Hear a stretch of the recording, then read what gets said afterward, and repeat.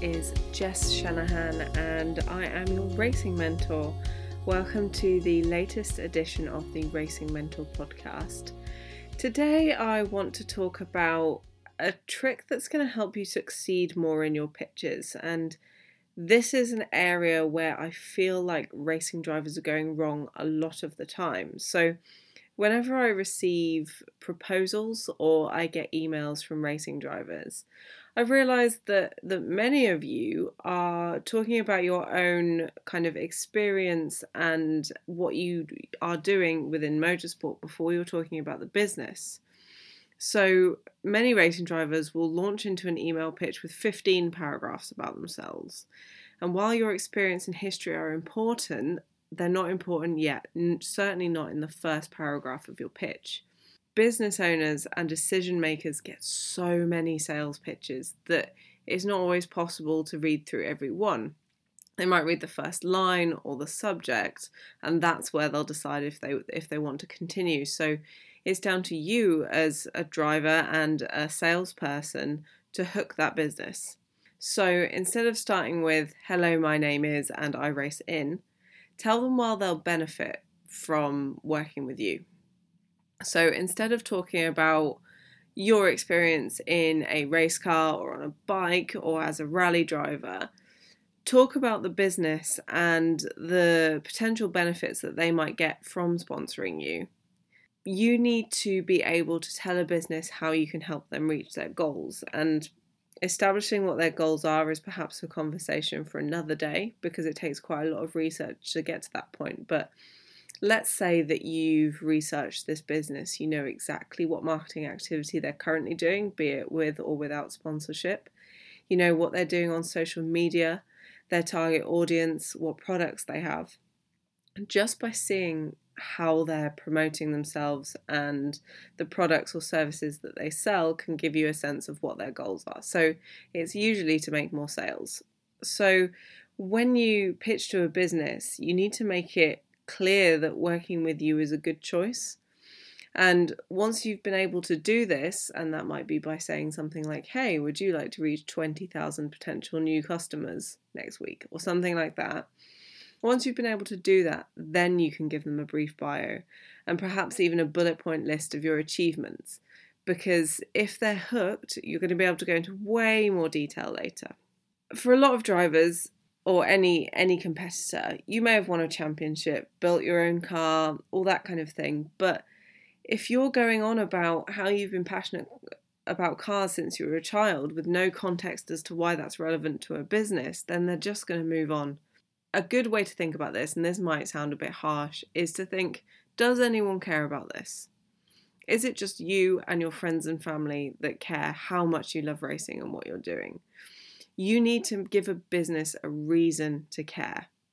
So if you can list your achievements in a way that hooks a business and talks about the benefits, then you're going to have more chance to make a business care about your lengthy bio. So for example, you might mention that you were the youngest automotive influencer on YouTube for a while, and it's your early age passion for cars that really drove you to do this, because that experience then becomes all the more relevant when you talk about your huge YouTube audience and how you could introduce your sponsor to a massive new audience. In order to kind of establish a hook, you need to think about your unique selling point and what sets you apart from other drivers. This is something I talk about extensively and Get Paid to Race, because I think in such a crowded market such as this, you need to start thinking more like a business, and a business isn't viable unless it has a unique selling point. You may have seen it written as a USP.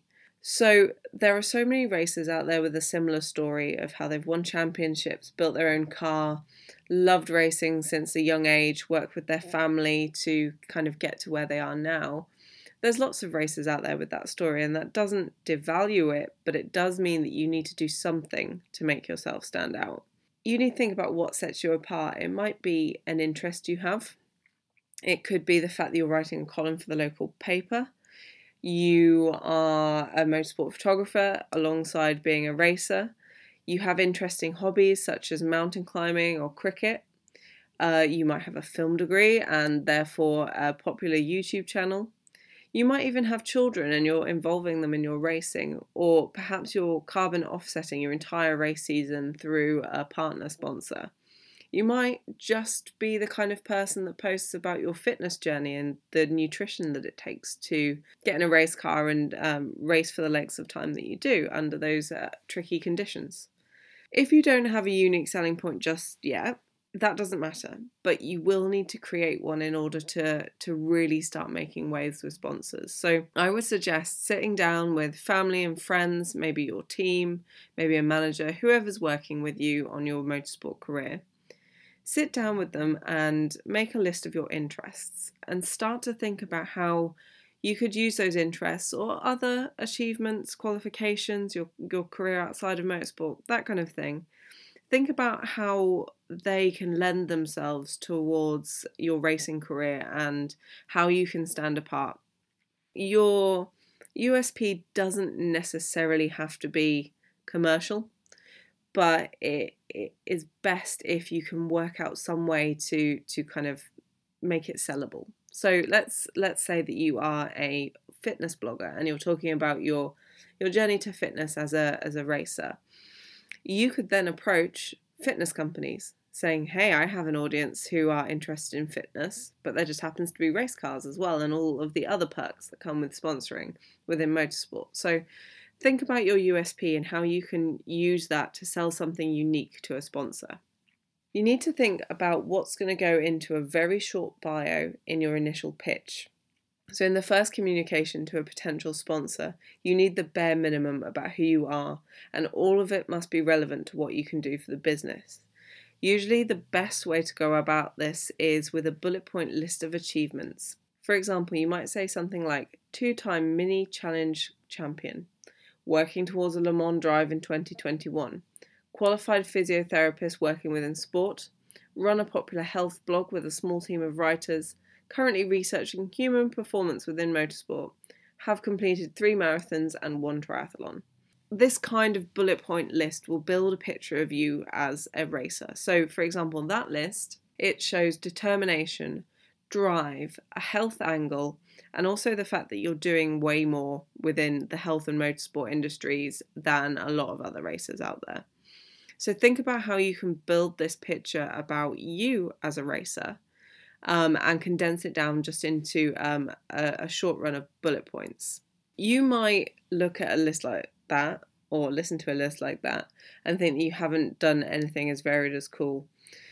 If that's the case, and it actually might not be, so do turn to family and friends to kind of help you here. But if you definitely haven't done anything that cool, or you're brand new to motorsport, then now is the time to start carving out your niche. Alongside your bullet point bio, it's also good to link back to a website with more detailed information in case the sponsor is interested in finding out more.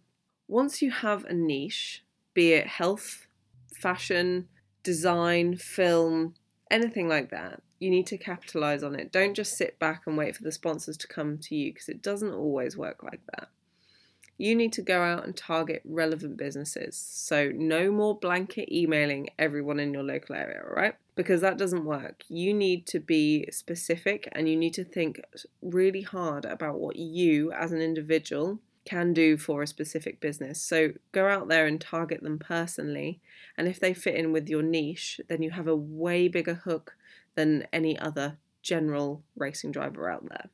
If you're creating content around your niche, then it's likely that the kind of people that follow you on social media or get excited when you post a new blog post, they'll probably know people or will work in businesses who might be interested in what you're doing. If you can build a name for yourself within a niche and within motorsport, you're going to be able to attract the kind of sponsors that are going to give you those life-changing sums of money. Just think about how other influencers work, and I'm talking outside of motorsport here. Look at all of your favourite YouTube stars or Instagrammers and the kind of money that they get paid just to, take a photo somewhere nice or wear a piece of clothing or talk about a piece of tech. You need to get to that level because businesses are interested in influencer marketing, and this is a podcast for another day, but start to think about your niche and stop talking about yourself without thinking about what a business is doing and how they might benefit from working with you. So the key message here is stop talking about yourself, start talking about the businesses that you're pitching to.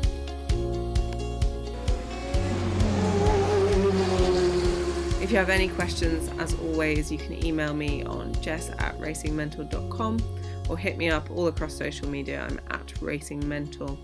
Thank you for listening.